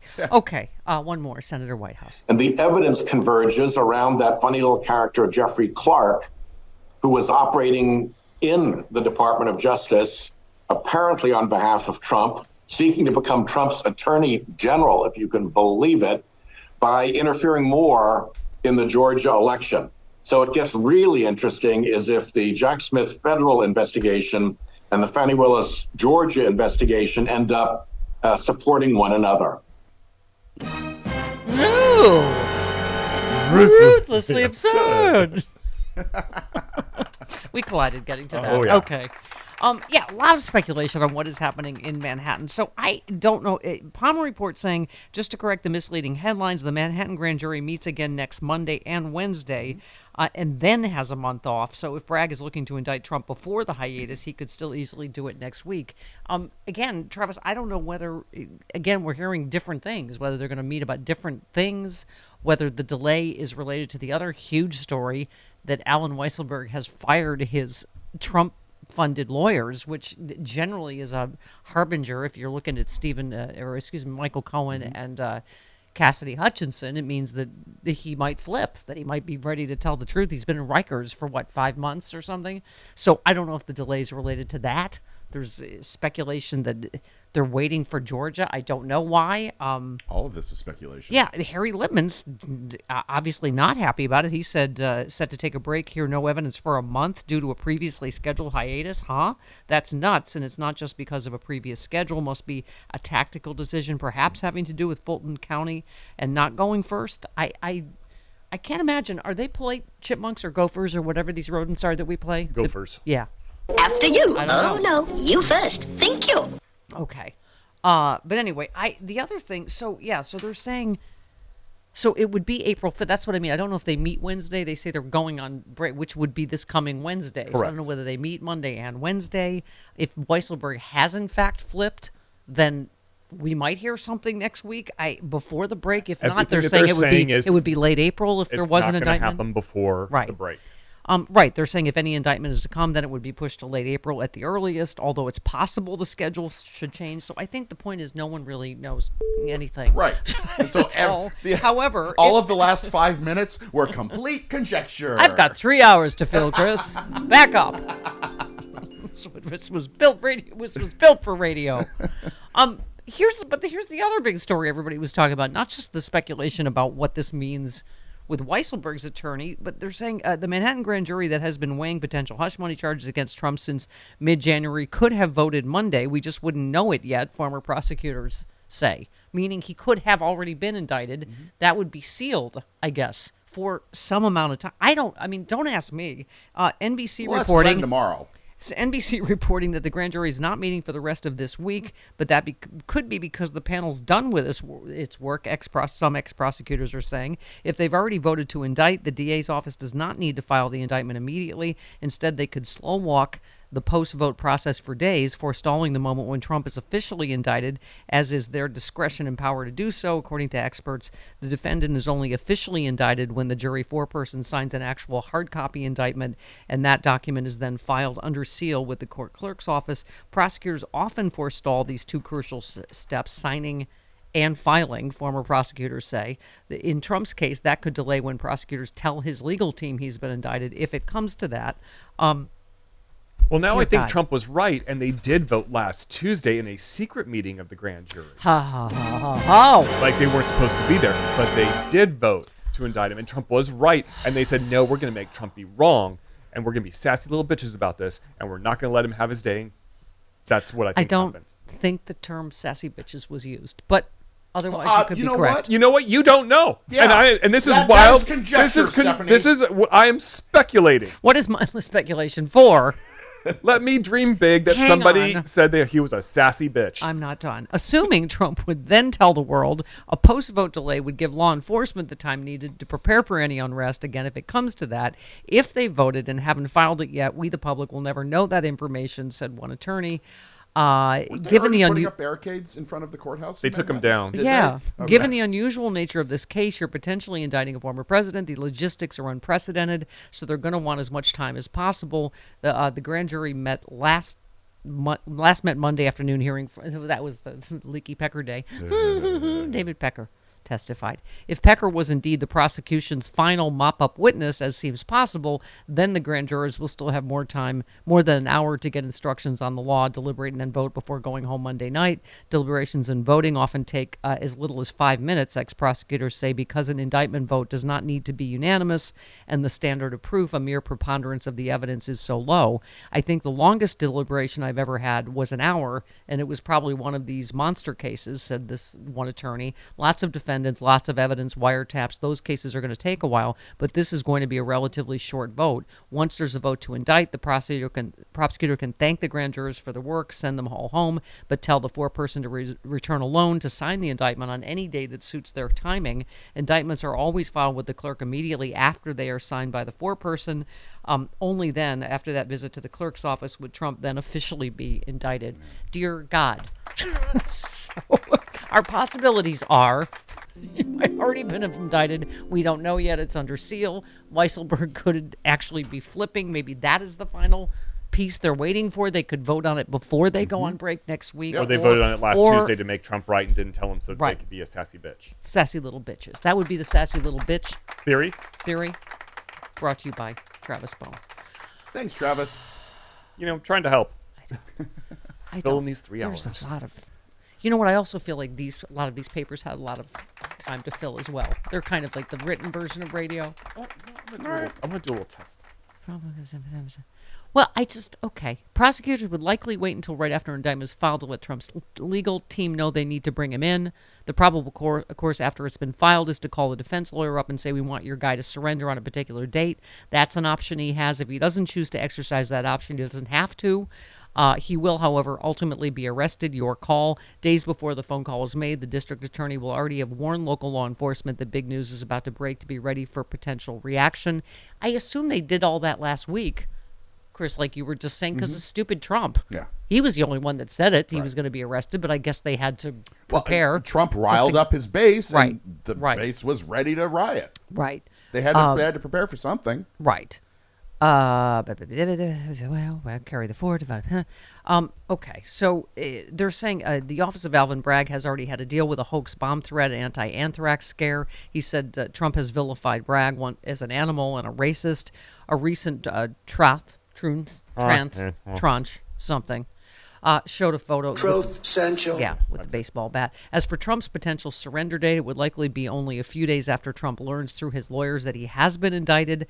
I wouldn't give him any time, said another attorney. Give him time to rally people all over the country to come for a riot. I think that's a bad idea. You don't want him to be able to assemble a mob. So that could be a part of what's going on here, too. Is they're, obviously aware of what a clear and present danger he is, and they're trying to... who knows? Or again, this is going to wait a month for whatever reason. It's hard to say. Well, to their credit, they only used the word "if" 9 times in that news story. Yeah. Right. Well, they obviously had a lot of pages to fill. Like I have 3 hours to fill. If doesn't seem like a reporting of fact. If I'm going to guess from the latest statement from the bassinet of the 45th president, though, that is he yelling this morning? Which one is this? think he's 0 for 2 so far. A, he was not arrested last Tuesday, and B, I do not think Alvin Bragg has dropped this case. Okay. Truth central. Isn't that the last thing he said? Trump, he's already dropped it. Yeah. Which seems like this would be an unnecessary screech from the baby's bassinet, but okay. He continued this morning to use his Trump Our favorite. Truth central. to lash out at anyone who mentions or even hints that he might be indicted. This was a Charles Blow column. Earlier, Charles Blow. Yeah, what you do? Both. Sorry. Both. Okay. He wrote that the former president, by virtue of his Waco speech, remains dangerous and that he hasn't grown much personally or politically since then. He's more sure of himself, more vulgar, but narcissism is still his engine. Ultimately, if his legal issues don't do him in, his inability to grow beyond nostalgia and negativity could. Trump trothed. Racist columnist Charles Blowhard. Oh, God. It's probably not. That is definitely not the first time Charles Blow has heard that. Yes. Of the failing New York Times, a sick degenerate who doesn't like our country or the values that made it great prior to its massive failure over the last 2 years, writes that I should be prosecuted by the radical left Soros-backed lunatics, even without evidence, because I'm white.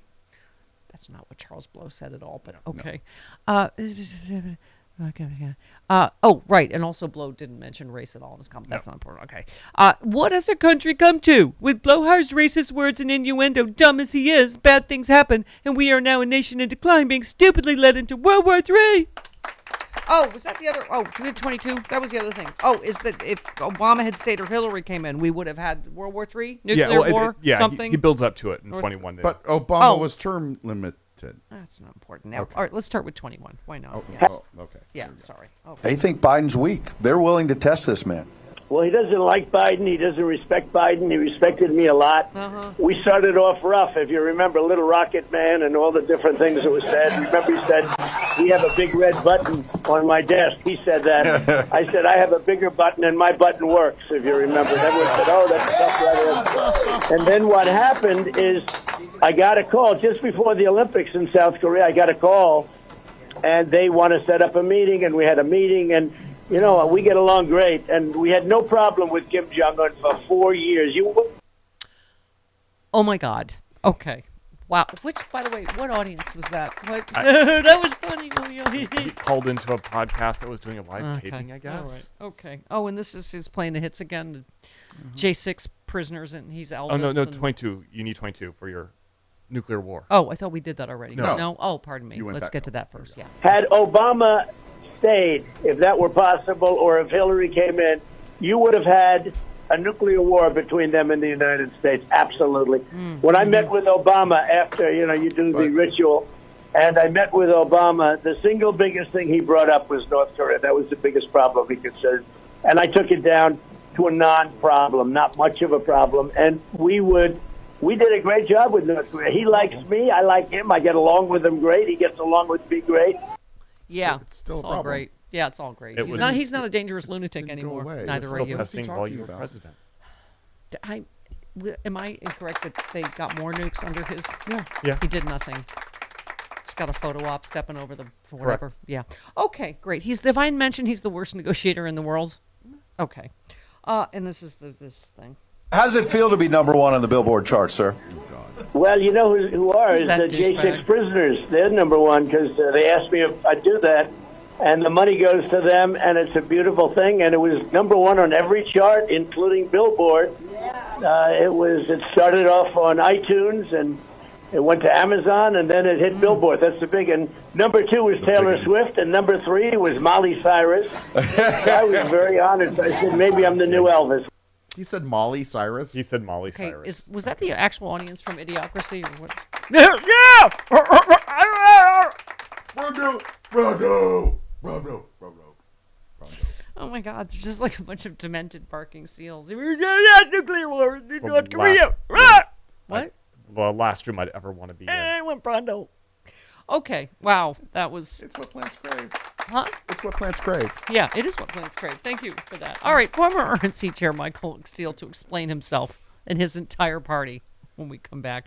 She's your human Prozac. It's the Stephanie Miller Show.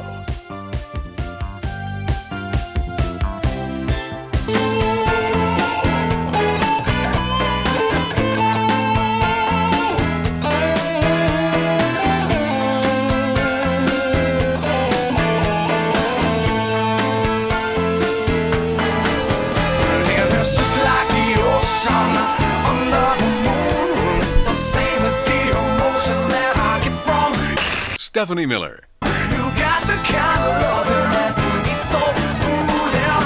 Give me your heart, make it real, or else forget about it. What? It is the Stephanie Miller Show. Welcome to it. RNC Chair, former RNC Chair Michael Steele coming up in just a couple of minutes. Stormy Daniels is going to host a Q&A session on her OnlyFans profile. All right. As the, mindless speculation continues to swirl about what's happening in You should subscribe Manhattan. and ask her some questions. Yeah. Daniels wrote about what participants in the event will hear her answers straight from the horse's mouth. That's funny because he calls her horse face. Funny. She has a good sense. She's funny. She does. She is funny. I like that in my porn stars. Jerry in Florida. Hello. Yeah, because when you're watching porn, the first thing you want to do is just yes, laugh is uproariously. she funny? Right. Yes. Hello, Jerry. Hey, Stephanie, I just wanted to chime in as an African American about and just as a citizen, how I feel about using Emmett Till's image, that's going to change anything. Yeah. It won't, because after Emmett Till, those photos were shown, primarily in our community, the people in the South, evil white men, Klansmen, they still lynched black people. They still made black people disappear. They still beat up John Lewis and others. Yeah, it's a good, Jerry, you're right. That's a good point. I think what we're saying is anything going to at least move the needle? I know what you're saying. That didn't make racism go away. Right. This isn't going to solve gun violence. But when you've got GOP people saying there's nothing we can do, there's no more we can do. When guns have just become the number one killer of our kids, it seems like there's something more they could do, don't you think? Well, we know there's something they can do, and it's not even just the NRA. My personal belief, and I live in the South, I've traveled in the South, though I'm from New York, I'm retired, I live down here in Florida now. The mentality of these people is generational. Their parents, their grandparents, they grew up with guns, using guns to commit evil. It's inbred within them. And I don't know what it will ever do to change them. They have no morality. Everything, the answer is violence. That's just the way they are. It's terrible. I know it's bad, but when you listen to that congressman from Tennessee and the way he reacted when they confronted him about his right to bear arms and don't tell him what to do as far as taking a family picture with AR-15s on Jesus' birthday, it just shows you who these people are in their head. Yeah. They're just Jerry, evil. I hate to say it's depressing, but your point is well taken in that people made the comment after Sandy Hook that when that became okay, and let's just say it out loud, little white kids, right? When it became okay that children died, but also little white kids, if we didn't do anything after that, right? I mean, you're right. It is a depressing commentary on our country when, Hakeem Jeffries says this is un-American. Sadly, it's not. It's uniquely American to let this carnage continue. And the rest of the world thinks we're insane. 29 minutes after the hour, former RNC Chair, MSNBC contributor, Michael Steele, next.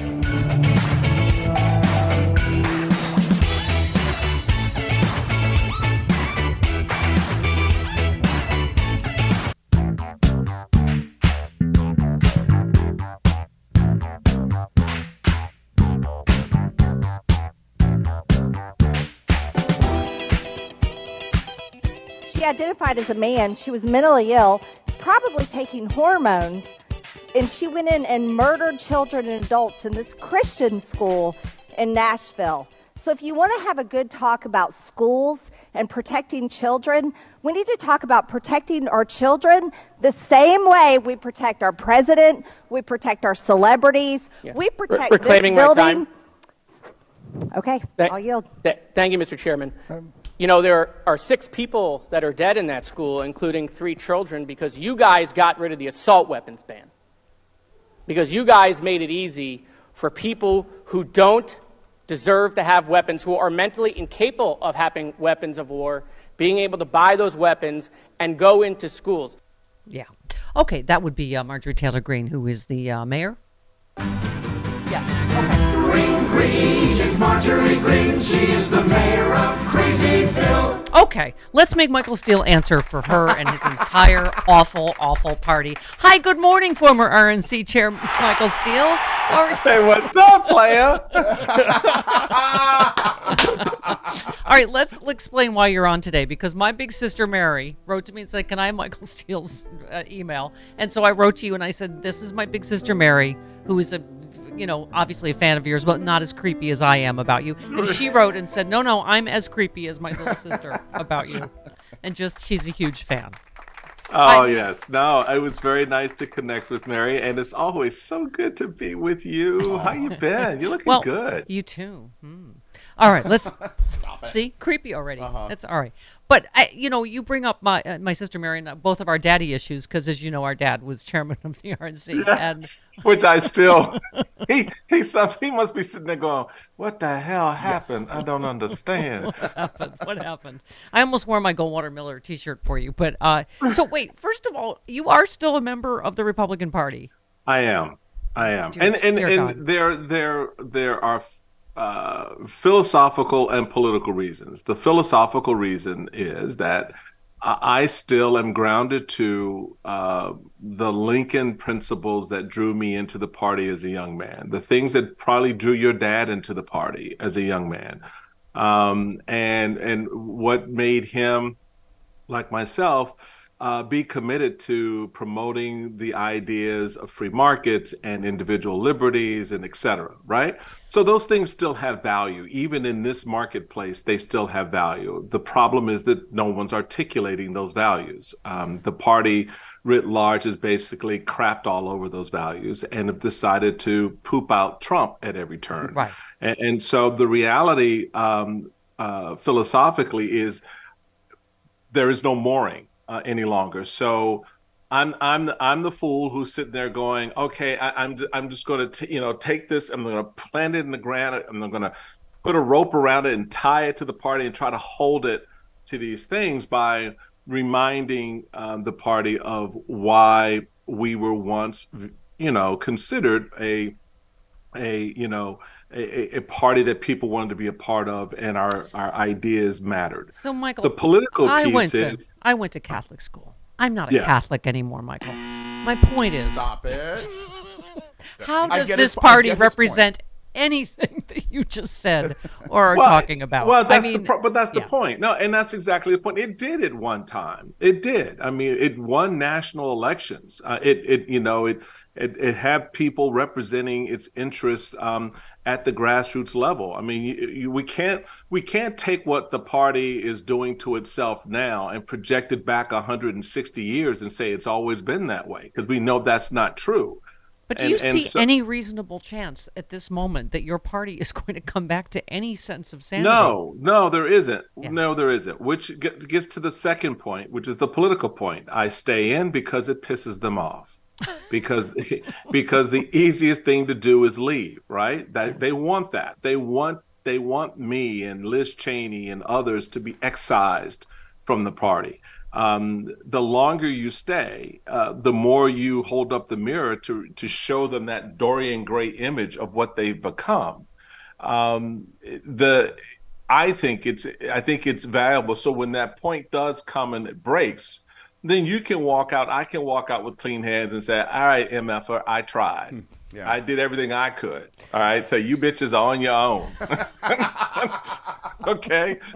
That's how this works. See, this is why I fall in love with you every time, even though you tell me you're the scorpion that's going to sting me when we get to the other side of the Trump River. I saved a tweet for you, though, because I got to say, how does this reconcile with any kind of small government party that Joe tweets? Republicans want to control what clothes you wear, what books you read, what history you can learn, what medication you can take, what words you can say, what gender you are, who you can love or marry, what you can or cannot do with your own body. I mean, what? So we have become, Stephanie, the thing that we always railed against. We have become the very thing. I mean, it is the quintessential moment of projection, where all those things that we said about others, doing to us, right? Making these claims that, they want to take away our freedoms. They want to take away our liberties. They want to take away our rights. Well, you just went through the checklist of things that the party has done in the last 7 years and continues to do. And so there is no expectation by me or any others, I would say, that they're just going to wake up tomorrow, have a V8, and decide, oh, we were wrong. Oh, can't say that. Wow, you filthy. You're working blue, Michael Steele. Right. You can't say that on my little family radio show. Go ahead. Sorry. I take that out. Okay. Did I say a too nasty late. word? Yeah. Okay. We'll fix it in post. But you can't sit there and think that somehow it's all going to correct itself in a matter of days, weeks, or even years. This infection is now in the bone marrow of the party, and you won't be able to get it out, and so it has to go through the natural processes of dying, I think. And the question becomes, because we believe that we need a viable political system. I'm not sitting there going, all D's all the time. Hell no, right? That's not the plan. So you want to create a space or lane in which something else grows ideologically, politically, philosophically, that challenges the system, that represents the array of points of view out there along the political spectrum. And you have an opportunity, whether that's in the form of a New Jack Republican Party, or if it's an earlier vintage that's reemerges, whatever it happens to be, something else is going to come from this stuff. Michael, I'm trying to imagine what my dad would have thought of serving in Congress with Marjorie Taylor Greene and Lauren Boebert. And, as you tweeted, Lauren Boebert, Marjorie Taylor Greene, J6 insurrectionists sitting in a D.C. jail are where they belong. They're not patriots. They're not political prisoners. More performative BS sanctioned by Speaker McCarthy. That's what's become of your party. I mean, the fact that they're still wearing, AR-15 lapel pins around, even after Nashville. I have to ask you, you tweeted, every president since Clinton, every last one has had to stand before the country after the killing of innocents to speak to a tragedy we won't do anything about. Today, thoughts and prayers. Again, tomorrow, nothing changes as usual. But you got Republicans now, Michael, saying, we're not going to fix this. Oh, we've done all we can do. That's it. Guns are the number one killer of children, and that's it. We're not going to fix it. And let's expand that thought, Stephanie, because they have done all that they are going to do to fix the problem, which is nothing. All right, do nothing.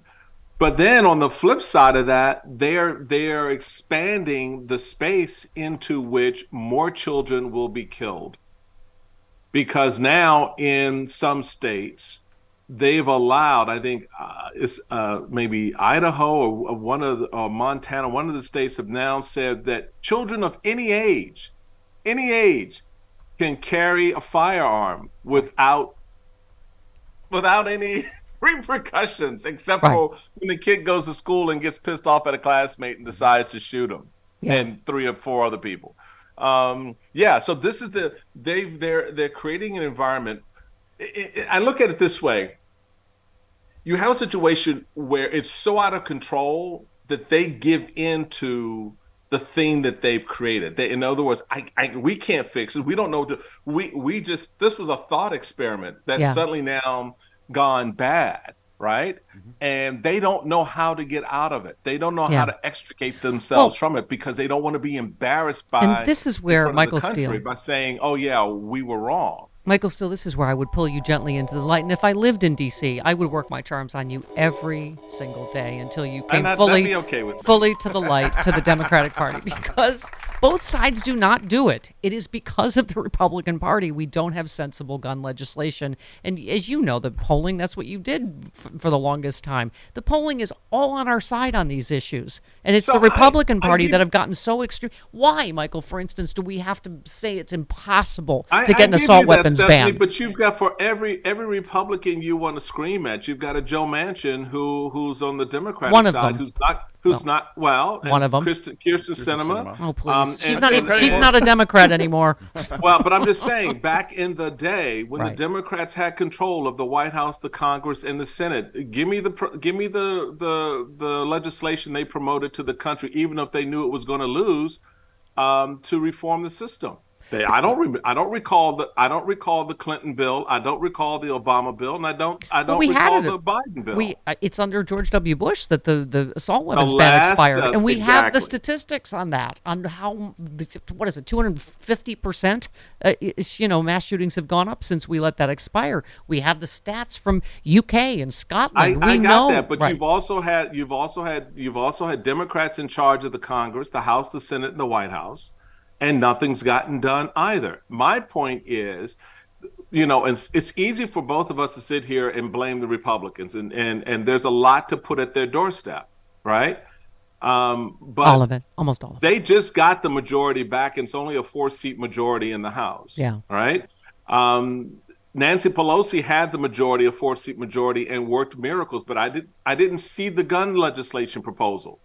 And, so as a number of congressmen have said on MSNBC, on my air, both Democrats and Republicans, if anybody's serious about it, then petition the bill to the floor. It's very easy to do. Yeah. You got the bill, you can put it on the floor. There's nothing to stop you from the process. Everyone acts like they're so handcuffed by the system, but they're the one who writes the rules for the system. Yeah. So here's the deal. I'm not going to. I'll take all the heat for Republicans on this issue because we've been complete, jerks about this and seemingly don't care about kids being killed.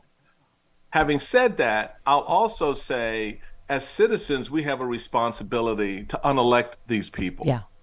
And to if this is an issue that is more important to us than any other issue. And I think the more Maxwell Frosts we get in, and Jamal Bowman's and people that a lot of these people were in the lockdown generation. Yeah. 90-some% of the Congress got reelected last year. So I mean, you have a chance to sort of turn these people out. Look, Stephanie, the country gave power back to the Republicans who fomented insurrection. So what does that tell you? Is that a Republican problem or is that an American people problem? Yeah. Well, it's your party. It's all your fault. Michael. Well, wait a minute. It's my party. It's all my fault. But you voted for it. Well, I mean, I think, honestly, you're also part of the media now. And I think this also, don't you think the media has helped normalize Trump and this Republican Party to some degree when you and I are sitting here going, they tried to overthrow the government of the United States. My father was a prosecutor at Nuremberg. What really? We haven't decided yet the Nazis are bad? We have a ex-president who called them very fine people? I mean, I think what's happening is sort of beyond just Trump, don't you think? There is something that is... Yes, and that's my point. That's exactly the point I was making just now, that this is not... Trump has been sort of like the grease that's put on the road that just causes everything to slip and slide in different directions. And he's given permission to people to behave certain ways. Yep. He's given license to people to do certain things. And for the first time, everyone wraps themselves around the excuse, oh, I'm such a victim. Oh, they always talk bad about us. These liberals do this and these progressives do that. They hate us and blah, blah, blah, blah. Well, it sounds to me you need to lie on a couch somewhere and work it out because, you can't be that much of a snowflake because, quite honestly, it ain't running like that. Yeah. I mean, it's just not. You're the ones with the guns. Yeah. You're the ones sanctioning the killings. You're the ones who make excuses for the bad behavior and the racism and the white nationalism, right? Yeah. So at what point were you upended by wokeism?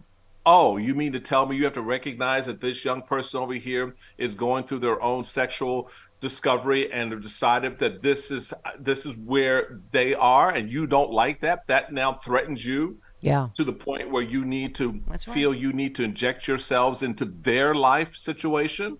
Yeah. So you're going to prevent the woman from getting the health care she needs when she's dealing with a difficult pregnancy. You're going to step in in the face of a soldier who's is serving our country, but is also going through a transition of their own, and you don't want that to happen. I mean, listen, every time I think I'm a liberal and a lesbian, I come into contact with you, and then everything just... I'm a liberal lesbian. I just start questioning everything. Your tweet made me happy about Trump saying he's not a crier, and you said the truth is he probably sits on that golden toilet and cries like a baby. It's time for what radio and TV were made for, mindless speculation about whether Trump will ever see justice. You said, okay, people, have we learned yet, especially the press? As I noted when this story first dropped, Donald Trump said he was being arrested, not New York DA Alvin Bragg. And now here we are after 2 weeks of Trump BS. Hey, but he raised $1.5 million. I mean, I don't know what you think of this latest thing, whether Weisselberg has flipped, what this delay is, whether he's already been indicted. What's your mindless speculation? I just, everybody wants to rush to a particular conclusion. The Trumpists want to rush to a conclusion where Trump is exonerated or not even dealt with. Just don't deal with the man. Let him do whatever he wants to do. Everybody else wants to rush to a judgment where the man is, doing a perp walk and paraded in front of the country. Let the process play itself out the way our system is designed to play itself out. We may or may not like the outcome, but that's going to be based on two things, the law and the facts. And to the extent that we only have a portion of those facts, which we do, we don't have everything. You just raised the question, what's Weisselberg? What's the deal with him now? We don't know what deals have been cut. This fool thought that, I can go to jail for Trump at 80 years old and I'd be okay. And he's sitting there going, what the hell am I doing in jail? Sitting in Rikers going, wow. Right. Maybe. So let the prosecutors do their thing. Yep. Here's the rub for that tweet. I'm sick and tired, especially the press, pushing and driving these narratives because it's clickbait for them. Yeah. Because it's advertising dollars for them. And they know daggone well that Donald Trump was not being arrested on Tuesday. How do they know that? Because they had no evidence, signal, or Except word from the DA's Michael, office saying this was coming. We're super long, but on behalf of my entire family, I love you, Michael Steele. We love you All right. so much, our whole family. You All give right. me a soapbox, baby. I'm going to hang on. That's right. I love when you get to host because I get to come on and guest. Love you, Michael Steele. See you soon. Love you. All right. Take care. Oh, yes. Here she is, Stephanie Miller, host of the Stephanie Miller Show. Oh, yeah, we got the group at the house tonight. It's the Stephanie Miller Show.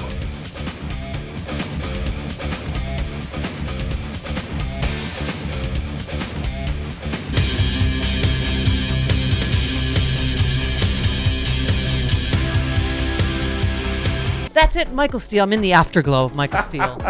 And tomorrow, Glenn Kirshner. Fugelsang and Frangela for the big Friday show. See you then on the Stephanie Miller Show.